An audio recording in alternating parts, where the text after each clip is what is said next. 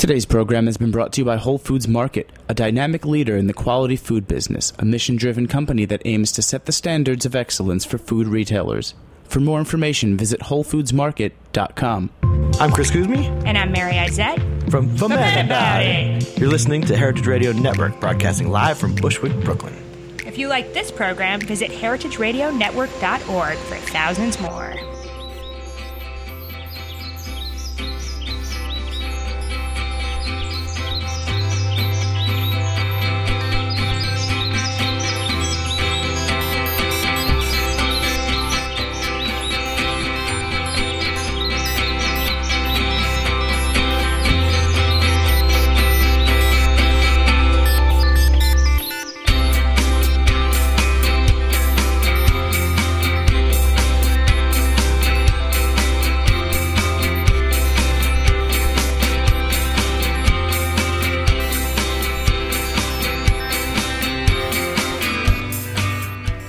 Hello, you're listening to We Dig Plants on Heritage Radio Network. I'm Alice Marcus Krieg. And I'm Carmen DeVito. And we are Groundworks, Inc. We design and build gardens in New York City and surrounding areas.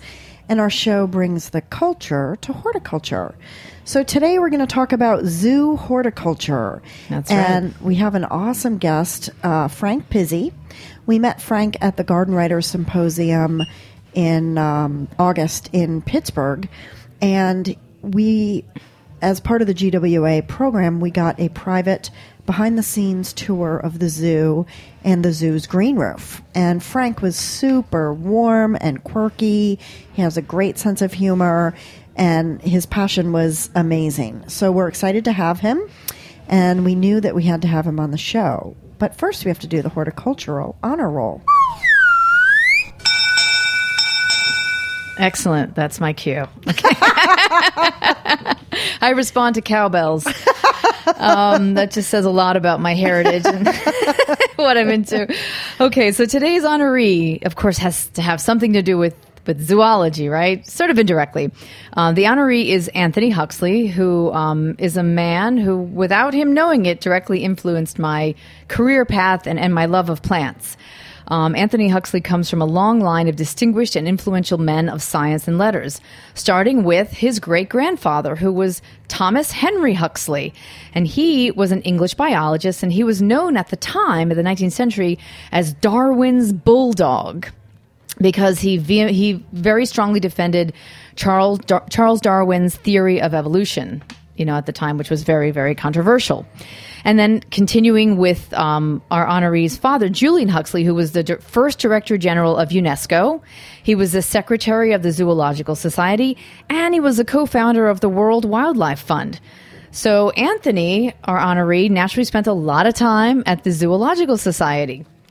But unfortunately, he is long dead now, but I thought I found a really great obituary that was written about him by David Wheeler of the Guardian newspaper. And this is how he described Anthony Huxley's influence on the gardening and the horticulture world. He wrote this obituary shortly after Anthony Huxley's death on January 4th, 1993.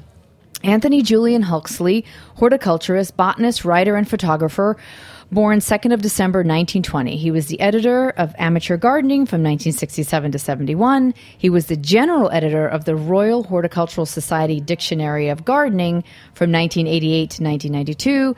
And he was the vice president of the Royal Horticultural Society in 1991. If that isn't enough credentials, I don't know what is. Can you say resume? Wow. Okay.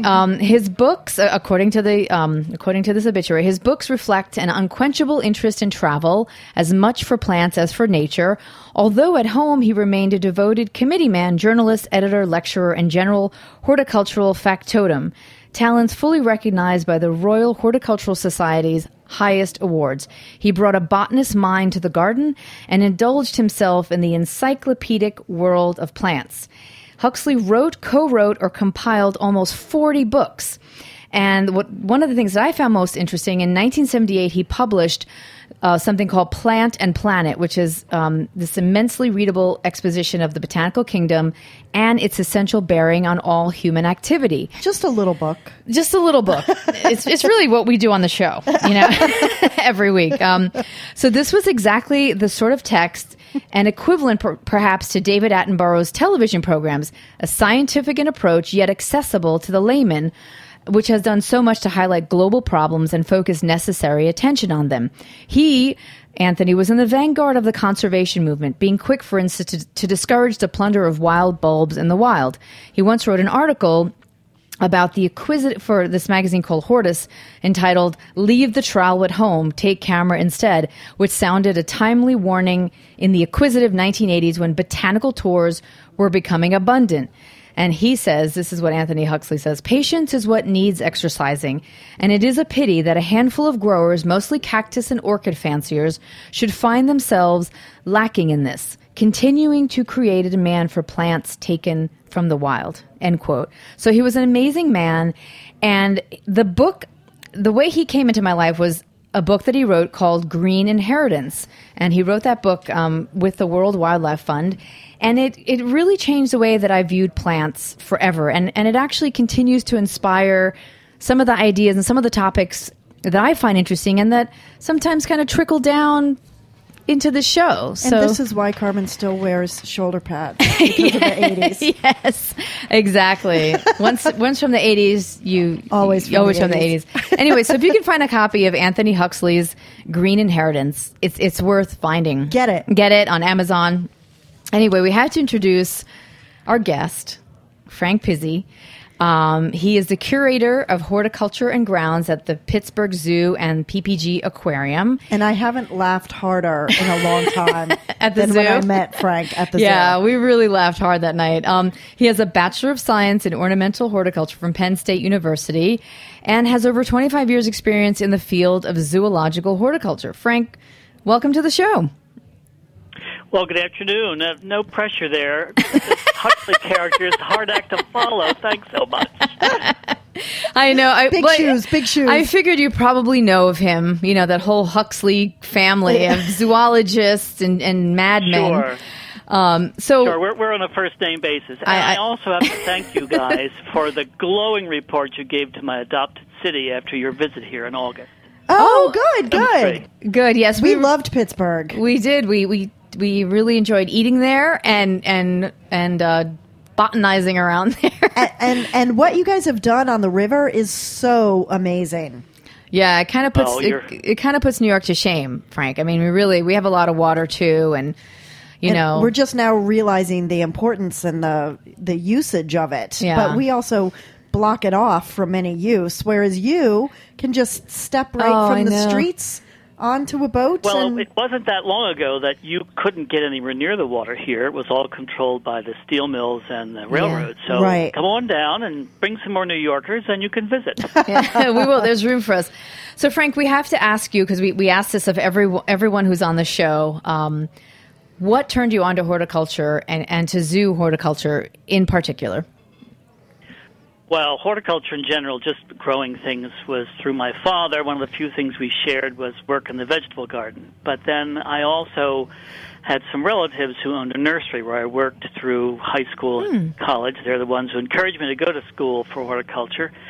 And I was in the curriculum for almost to the point of graduating, and one thing led to another, and I found myself here in Pittsburgh after a stint in Lancaster County working at a friend's shop, and a job came open for the aviary here in the city of Pittsburgh, then part of the Parks Department. And that was my first foray into working with plants and animals. I don't recommend working with birds at all, but that's another story.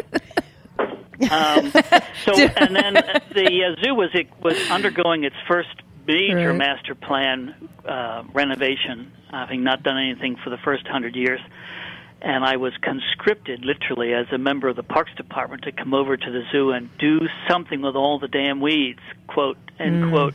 So I've been here ever since. That was 1983. Wow. Well, I have to say, I mean, we posted a few photos of the zoo and of the aquarium, and it is not a bunch of damn weeds now, that's for sure. And a lot has transpired in the past 25 years. And I think people don't think about the habitat when they go to a zoo. They're there for the animals, and they don't think about how much the habitat matters in creating an environment both for the visitors and for the actual species. So can you describe that process? Because you've been involved, obviously, in creating many of those habitats. What's the process like?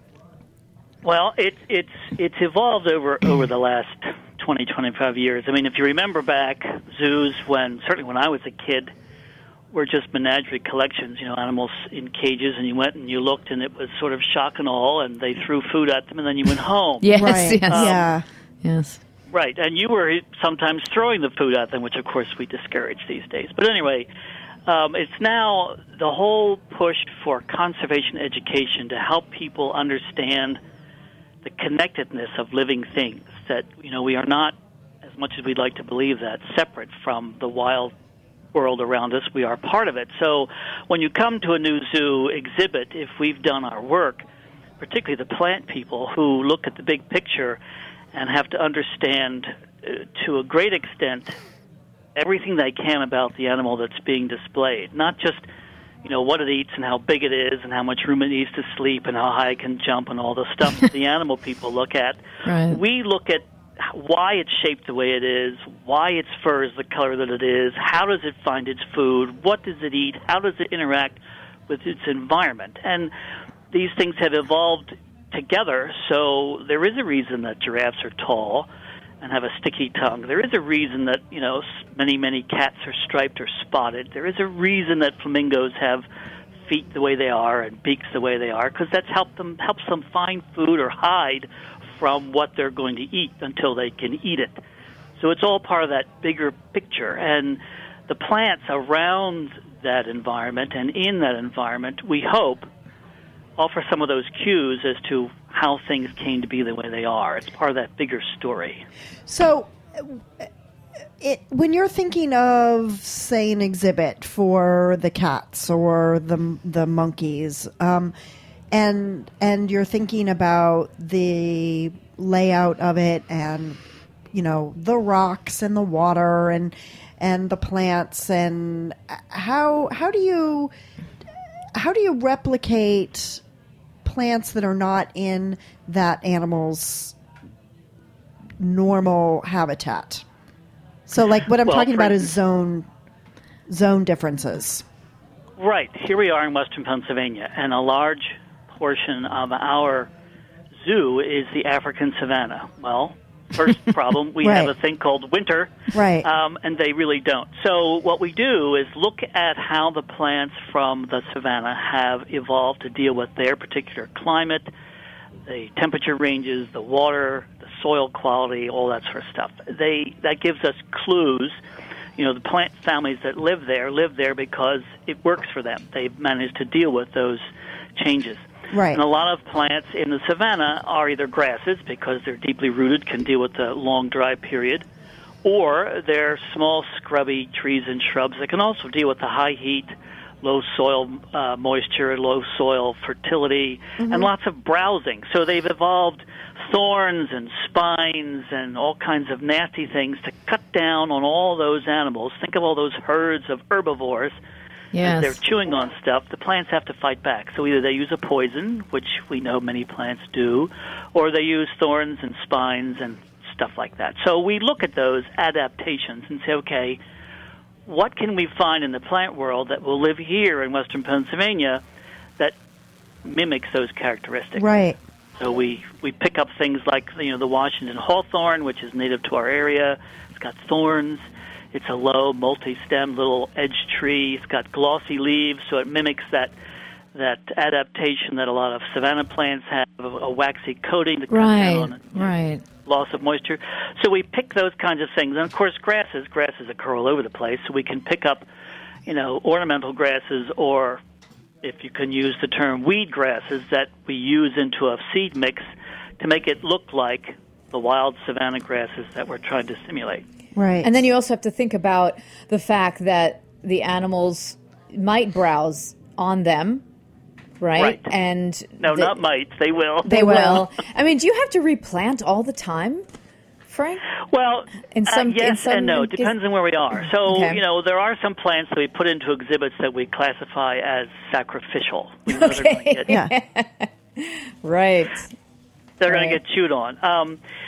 But we also then have some ways of protecting them. Either we use a thing called hot grass, or we occasionally find plants that certain animals don't like for whatever reason. We do a lot of sort of smoke and mirrors where it looks like they can get at the plants, but they really can't get at the plants. So, there's a combination of things going on.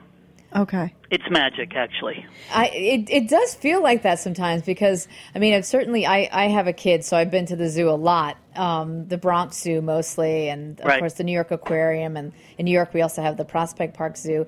And they're very good at creating, these horticultural, like, ha-has, where it looks like the animal can get out, but they can't, because you bring your kid there to see the animals, like that's what they want to see.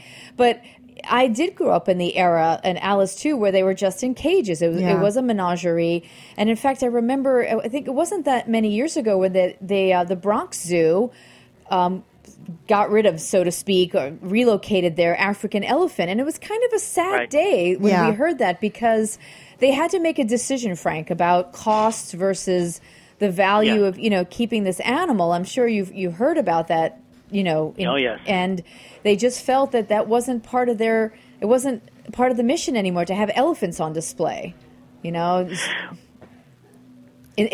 way. More and more. Yeah, I mean, there are more and more zoos, particularly inner city zoos, that really are landlocked, and to do certain animals justice, you need a certain amount of space, or you need to have them displayed in family groups that could be kind of large. I mean, it's one thing having one elephant, but if you need to have 7, that's a whole other picture. So they have to make those hard choices. Can we do this and do it well, effectively, humanely, correctly, or can we not? Yeah, it's I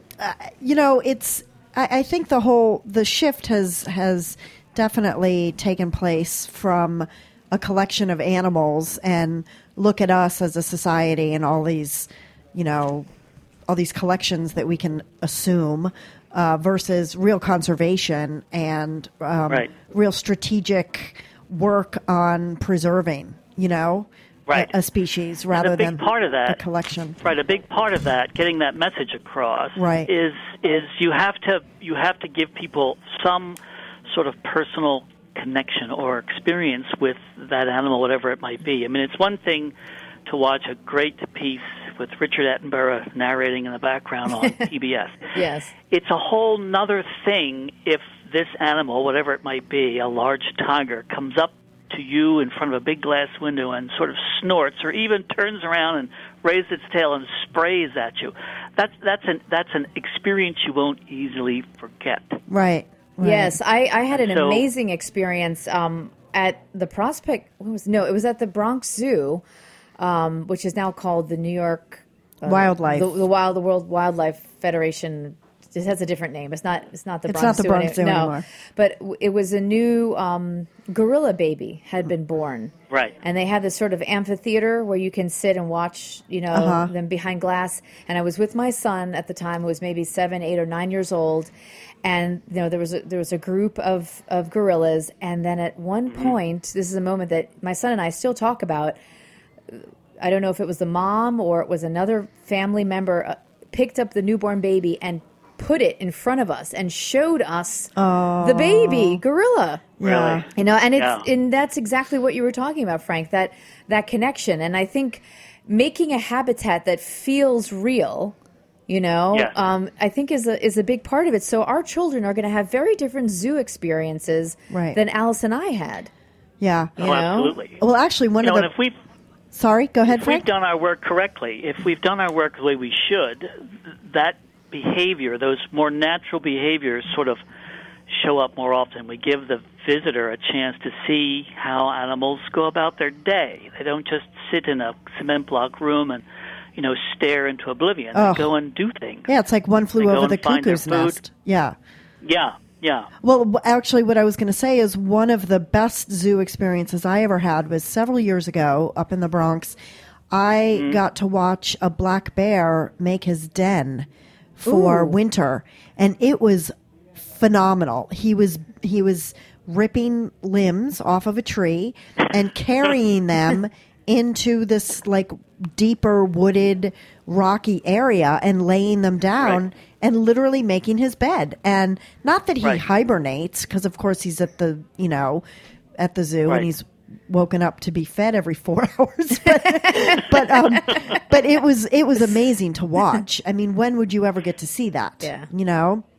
And it was exactly. And so there's some of those sacrificial plants we talk about, but that's a lot of what we do is provide material for those kinds of behaviors so they can be seen and experienced by anybody who's there. Right. And so that the animal can have kind of a normal somewhat normal sense of life and how what he does and how he reacts, Well, we talked a lot about zoo, but we have to mention too again that there is also an aquarium associated with the pits with the Pittsburgh Zoo. Yeah. And one of the most interesting things that we had talked about was kind of blending the animal species with the plant species in that beautiful environment. It just looks so seamless, Frank. Can you tell us about that particular project? I just thought that was really well done. Well, thank you. That's our Amazon River's Edge exhibit. So the huge tank in front of that planted space is a freshwater tank full of the kinds of fish you would see if you dropped a net into the edge of the Amazon River. So the plant material that surrounds that is all selected to. In this case, we can actually use Amazon species that we've gathered from any number of places. That's an example of where the design team, which includes lots of people, including plant people and engineers and architects, and as you can imagine, a few egos flying around, where you can... Oh, no. Frank, this is what we really wanted you to talk about. Start dishing right now. So that's where, everybody got together and begrudgingly or not, realized that for this exhibit to really work and work well and talk about, the diversity of life in that rainforest habitat, I needed light and lots of it. Uh-huh. I needed to be able to mitigate the temperature and humidity into a range that was still workable for those tropical plants, but didn't make people pass out as they walked through. Right. I needed to design. My team had to design a soil mix because you're basically, whether you realize it or not, what you're looking at is a big concrete planter box, because below that planted space are other life support systems and the air conditioning and heating systems, and so it was sort of a case of creative compromise that got all those groups together. And I still remember the day when we were arguing with the engineers about how we were going to deliver the heated air into the space. Now, as I'm sure you know, hot, dry air in tropical plants is a nightmare waiting to happen because of plant growth and insects and all kinds of nasty stuff. So I wanted them to at least meet me halfway and deliver some of that hot air from the floor, since hot air rises, pushing out at the public as they go around the outside edge, and a small amount of it coming in from the top. And, they fought and fought and fought and fought. And so I basically had to say, well, this is not a new concept. I mean, hot air rises. They've been doing this in greenhouses since Elizabeth was on the throne, Queen Elizabeth I. So we could do this. So we had a compromise. And, of course, there are, in fact, air vents that come out at your feet. And then there's clear story windows we can open, just like in a greenhouse on the hot summer days. And so it actually, it all works, and it's a beautiful exhibit. And we were also, because we're able to manage that environment, the peaks of temperature and the peaks of humidity with some misting and stuff, we've been able to introduce into there a whole series of good bugs to fight our bad bugs. So our integrated pest management program there works like a charm. I'm really glad to hear that, because that seems especially appropriate for the Amazon exhibit. Well, I mean, if you think about it, we can't, with all those fish and amphibians, we can't use you can't spray any organic pesticides. No. And we don't really use them through the zoo at all. So there we use some mild soap products. We actually use some sprays of soybean oil, which is actually less of a concern than mineral oil if any of it drifts into the tanks. But in the early days, we had to set up all kinds of bamboo poles and plastic sheeting to treat these plants as they went through that initial sort of winnowing out period until we got our bugs organized. But now Susan was in there and monitors every week, and we've learned an amazing amount of stuff about how these little things interact, and it's been quite the learning experience. So how does one, when they're studying horticulture, does one specific, is there in horticulture schools, is there a specialty for zoo horticulture? Because I think there should be.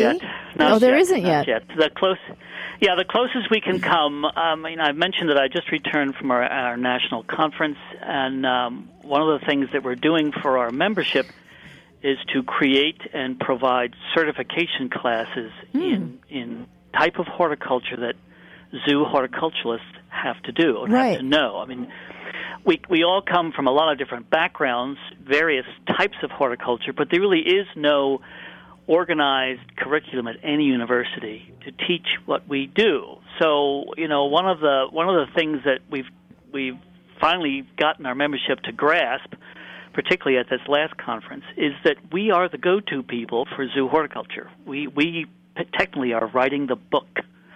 Yes. Those of us who've been involved since the early 80s, because that's when it really started to come in. The idea of landscape immersion, of habitat exhibits really started to hit the ground running in the early 80s. Right. So you guys should write a book. You should write a textbook. You should write the curriculum. Well, we're getting there. We have 7 certification courses that are going to be going online. We have 2 of them on now, and we'll be going online shortly with the rest of them.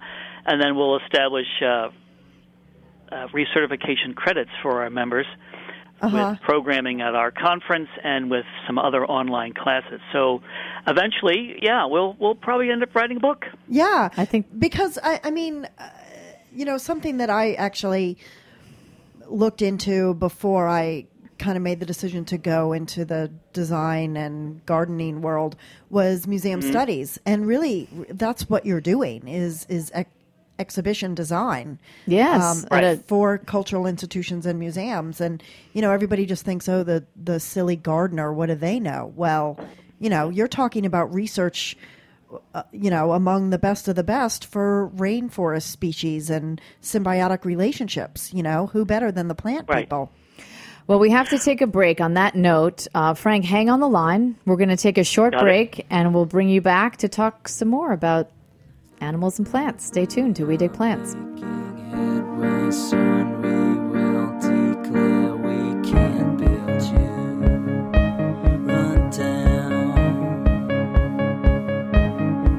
Think of things you've crushed without a thought. Those organisms were as we will be. Run down in time. We will build you. Today's program has been brought to you by Whole Foods Market. Are you a locavore? Our Northeast regional forager for Whole Foods Market sure is. She spends her time traveling around the New York City metro area sourcing the best new or interesting artisanal and handcrafted local products for our purchasing teams at the local store level. Part of our commitment to our local suppliers includes assisting them with the process of getting their products sold at our stores. Whether it's suggesting packaging designs, pricing, or distribution methods, she's helping some of the area's best new products reach savvy shoppers at Whole Foods Market stores. Today, New York. Tomorrow, the world. For more information, visit WholeFoodsMarket.com.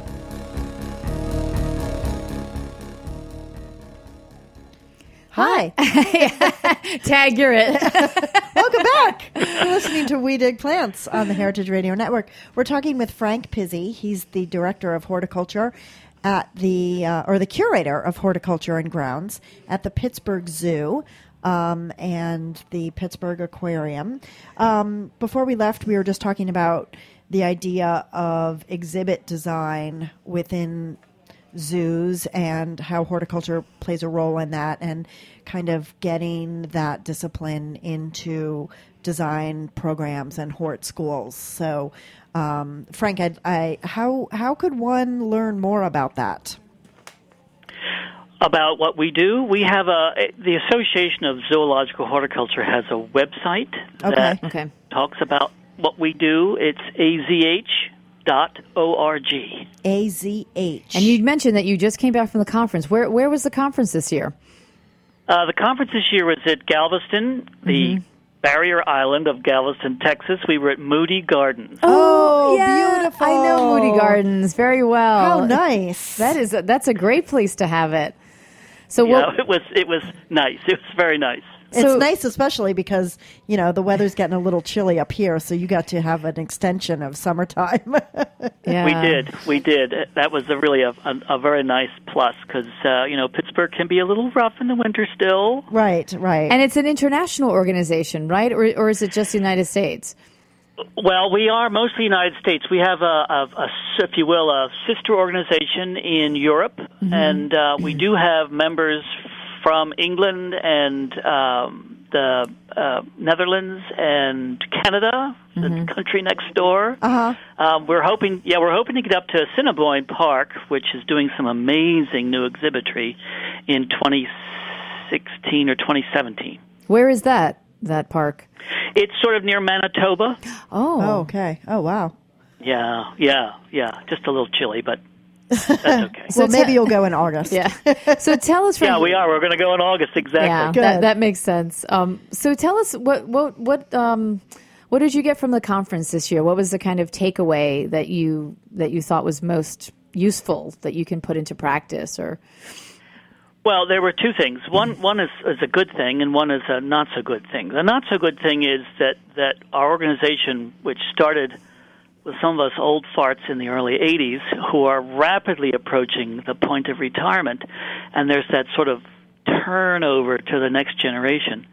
And I don't know about you, but my experience with lots of gardeners, lots of plant people, is that they would much, much rather be digging in the dirt or talking over the back fence about plants than they are getting involved in politics or business models or planning for the future. Right, So yeah. our organization is a membership-driven organization. It's a volunteer organization, so it's turning over the reins to this next crowd. So that's been a bit of a challenge, but they're rising to the occasion. The good thing, though, is that I think we have finally sort of reached that. We've been doing a lot of work lately with our program to beef it up and offer, as travel dollars become tighter all the time, particularly for not-for-profits, with most of us are, to really beef up the quality and the content of our program to make it easier for managers to send their staff to learn new things and, figure out how the magic works. Networking is probably our biggest plus because since they have no reference books, we are the living reference book. So we're doing more at our conferences to have sort of organized panel discussions to share that information back and forth to people in the room, and it's been very, very successful. I think it's finally got everybody to realize that, in fact, we are the experts in the field, and we are the ones to go to for this information. And if we can just convince all of the rest of the design team at zoos across the country, then we'd be great. We'd be great. Do you think there's a real kind of separation, dichotomy between the design end and the horticulturalists, like, the people that are really doing the work on the ground? There is still, depending on which facility you're in, yes. There's still a bit of a lag behind getting a place at that design table. As I'm sure you can imagine, Yes. getting the plant people there at the beginning can Right, so really that have it's an not an impact on the after fact. quality of what you put out and how many false steps you take. I think as gardeners, we tend to have a longer view, sort of a bigger perspective. I mean, not to disparage the animals at all, but a tiger is a tiger is a tiger. You know what I mean? Yeah. They all grow at a certain rate. They all get to a certain size. They weigh a range of weight. it's like architects and sofas, if you will.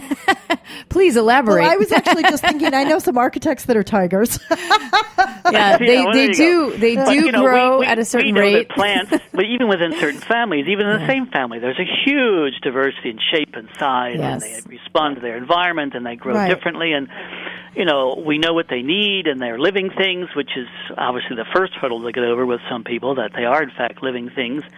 So yeah, I think we bring a lot to the mix, and many of us have gotten finally to that point in Good. the table, at the table, and part of the goal of AZH is to get everybody there. Yeah. Alice and I encounter that too. I mean, and we're dealing with landscape projects as part Right. of sometimes a general renovation of a building or a home, and a lot of times we're brought in at the very end. Oh, here's the rectangle that you're intended to plant, and we're like, what? Right. And And I always say, you're a bunch of monkeys and you don't know anything.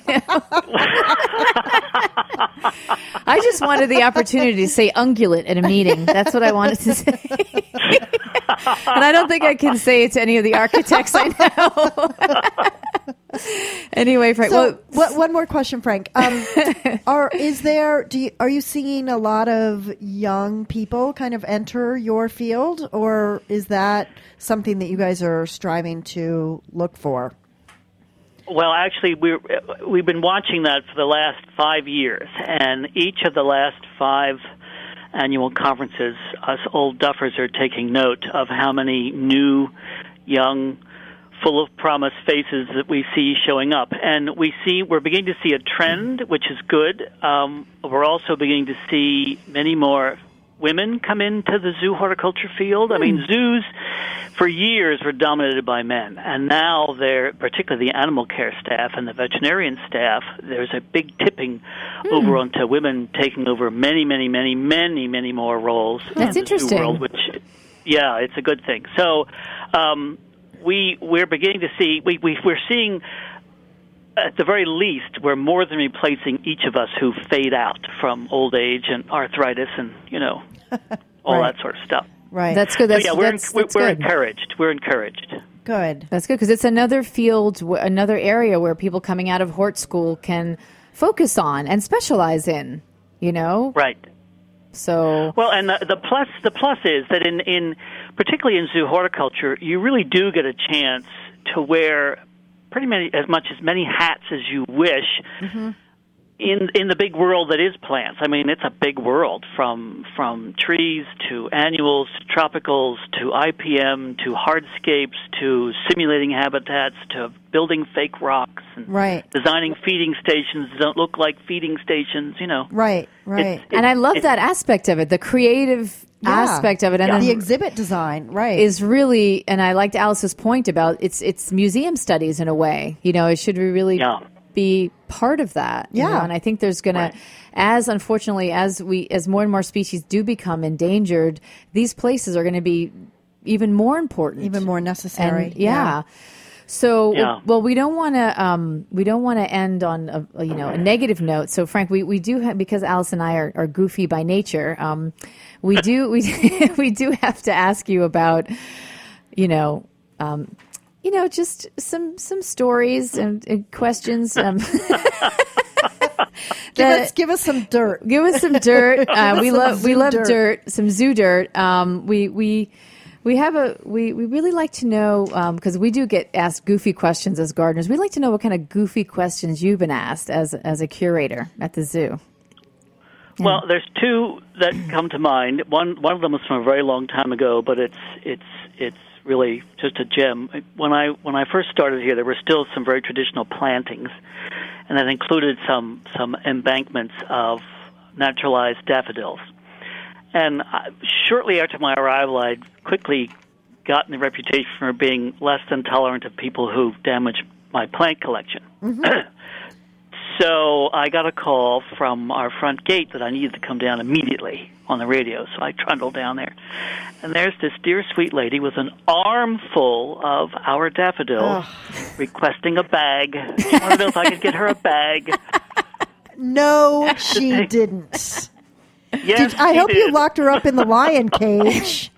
Frank, what did you do to her? Did you lock her in the lion cage? I was much younger then, so I was more tolerant. I smiled sweetly and took the daffodils from her, asked her to kindly go away and not to pick things when she came back. Right. Oh, man. Yeah, Wow. well, it takes a while. It takes a while for people to get the picture. I mean, we still have people, believe it or not, who will ask me, for instance, they'll sweep their arm across this entire landscape and say, well, what do you do with all this in the winter? What do you do with your lawn in the winter? What? The whole landscape. They just sweep their hand because they think I'd say, well, we pack it all on a train, we go to Florida. No. It's really part of the Barnum and Bailey circus. They tend to be usually quite sincere. But I mean, you just don't know. You think, surely she doesn't really mean that. Yeah. Oh, boy. But so you just roll with it. And it's public, so like you just never know what. Yes. It's like people who work at botanic gardens. They have to deal with, Yeah. that's why they put the interns out there, to deal with it.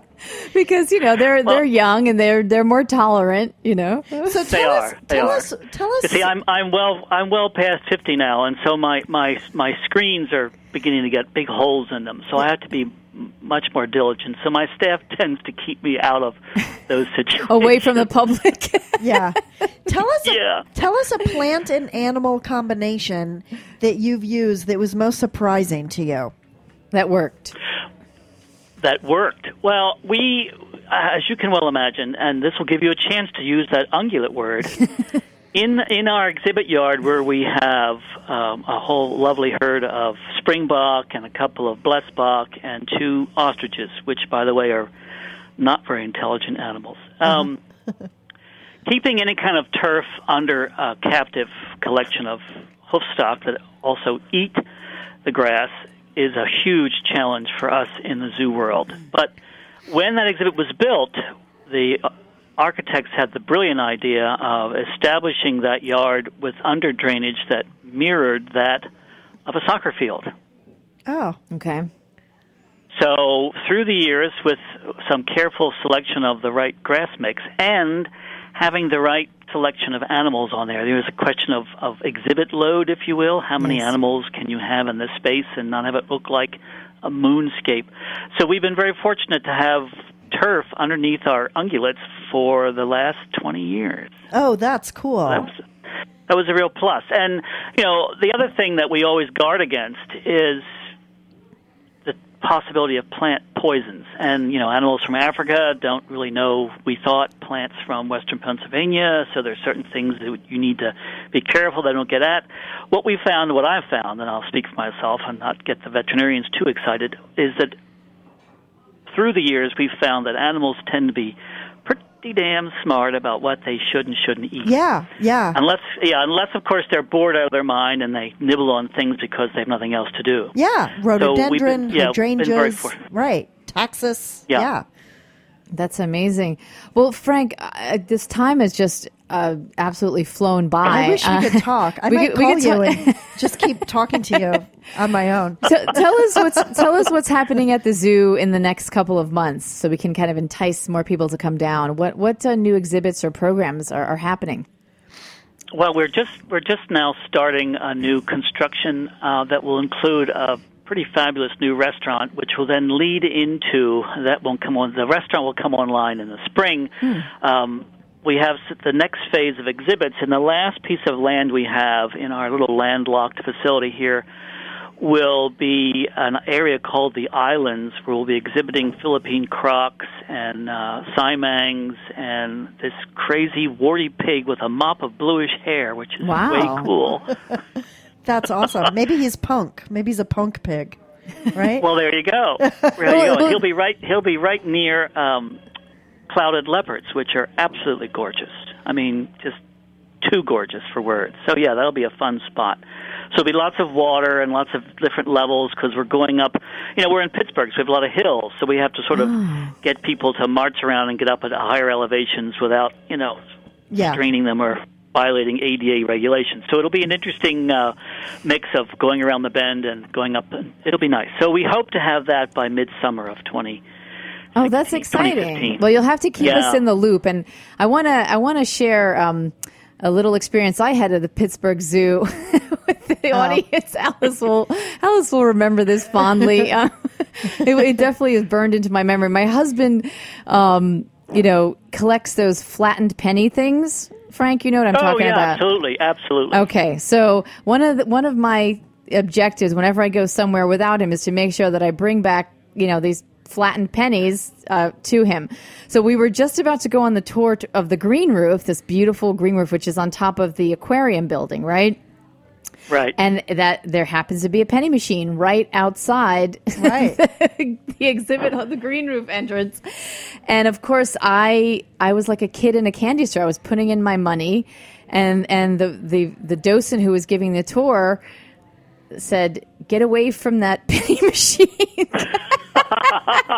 Because we could only go in small groups. Right. So I was like caught with like almost my hand in the cookie jar. Yeah. She said, "Carmen, you can come get the penny later. Now it's time to go on the tour. We have to go on the green roof." And I said, I really must love my husband to be humiliated like that publicly. So it was great. We got to see the green roof, and then I did get my penny. So these visitor amenities, Frank, I just want to tell you, are very important to some people. Don't take away the penny machines.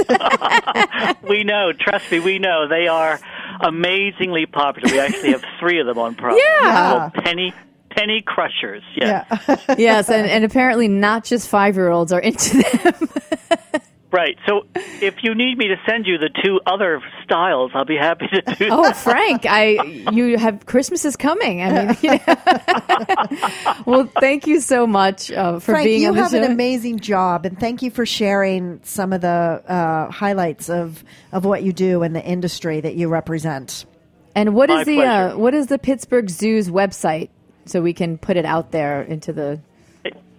It is just pittsburghzoo.org. Great. .org, yeah. Well, we highly we've recommend... just revamped the whole website, so come on over. Great. Frank, thanks so much for being on the show and giving us so much of your time. We'll come and visit you next time we're in Pittsburgh.